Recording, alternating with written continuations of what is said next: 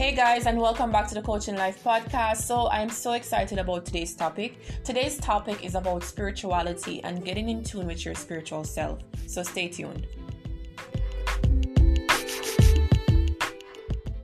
Hey guys, and welcome back. So today we're talking about spirituality. And whenever I get a chance to talk about spirituality, it is something that ignites a fire within me, because discovering my spiritual self is one of the most rewarding things that I've done in life. And I really enjoy just exploring and getting to know myself. And it all has to do with because I took time out to really figure out what makes me tick, what makes me happy, what makes me sad, the type of toxic traits that I had within me that I needed to change. So it's still a journey. I'm still on it. I'm still learning. I'm not a pro. I'm not a master of self, but I've really came to the conclusion that understanding a bit of yourself more and more each day will get you to that self-actualization, as Maslow said, to understanding more about yourself. Okay, so spirituality does not have to do with religion. Take religion out of it. To me, spirituality is liberation of oneself. It's having the freedom to explore, having the freedom to acquire knowledge without judgment. And it has just been amazing. I remember how I got introduced to spirituality. I got introduced to spirituality from a friend of mine. And I don't think he really knew what he was like doing at the time when he introduced me to that side of me. But he gave me a book, and it was called Think and Grow Rich by Napoleon Hill. And I remember when I first read that book, I didn't really comprehend much about it because I did not know much about the law of attraction or the subconscious mind. So after I read that book, I was so excited. So I wanted to know more. And I encountered on a few DVDs from Abraham Hicks, who's also a teacher of the law of attraction. And I was like, okay, well, this whole thing feels good. This feel like my vibes. And I started to explore more, started to study Neville Goddard's teachings, and it was just life-changing for me. And that's where it really took off. And when I discovered these different parts of myself, I realized that different areas of my life started to move into the direction that I wanted, and just understanding myself more. And then I started to discover about frequencies and how you can use frequencies to enhance your moods. And it just made me feel more powerful, and it made me feel that I was actually in control for the first time of the type of things that happens in my life.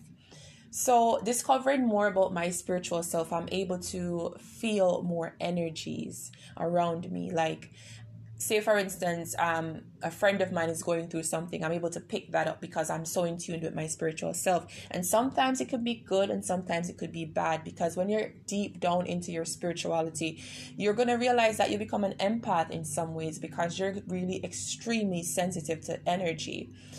And just understanding that it's a journey and it's not something that you're going to really rush through. It made me understand myself a little bit more better. But I think that if you're really in tune with your spiritual self, you can master the art of letting go and detachment. And I've actually not mastered it as yet, but I think I'm getting there.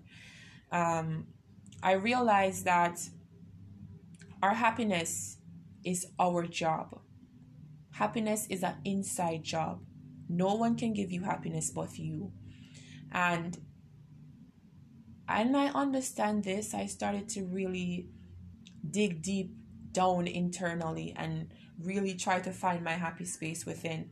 And finding my happy space really helped me overall. It helped my mood overall, because I'm not so dependent on a person to validate my happiness. I'm able to create happiness within, and by nurturing that seed of happiness within, I'm able to bloom all the things that I wanted. If I want love, I can bloom love from within. If I want happiness, I can bloom happiness from within. All these emotions that I want, I'm able to bloom within myself because I nurture that seed. And how do you nurture the seed of your spiritual self? You nurture your seed by filtering out unwanted things that you do not need to see. Certain things on social media, certain things on the television. What are the type of things that you do? Do you take an hour out of your day to make yourself feel good? I'm a mother, and I realize that motherhood is a journey. It is something that you're going to constantly try to figure out on each stages. And I learned that when I am able to take at least an hour to myself, doing the type of things that I love, I feel much better. I feel much more grounded.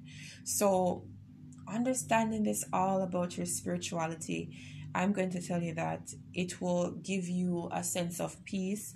I'm even able to filter out unwanted arguments. I remember I was just talking to a friend that he was just going through so much things, and in some ways he was kind of reflecting those bad experiences onto me. And I was just like, wait, back up. Rather than focus on a problem, let's talk about the solution. And by totally switching around it and making it into a positive experience, I was able to make him feel better about himself and also feel better about myself. So anyone who's looking to go on a spiritual journey quest, I would say gravitate to whatever that soothes your soul, whatever that makes you feel good. Read books, get to know about the law of attraction and how powerful we are as co-creators. Listen to Neville Goddard is one of my favorite teachers. I tell you, anything that has to do with Neville, I am just ignited. And Abraham Hicks is a great teacher of the subconscious mind. Joseph Murphy. If you're looking to start reading, you can start reading Napoleon Hill, Think and Grow Rich. It just basically will shift your own idea and give you a better sense of reality of how great we are as human beings.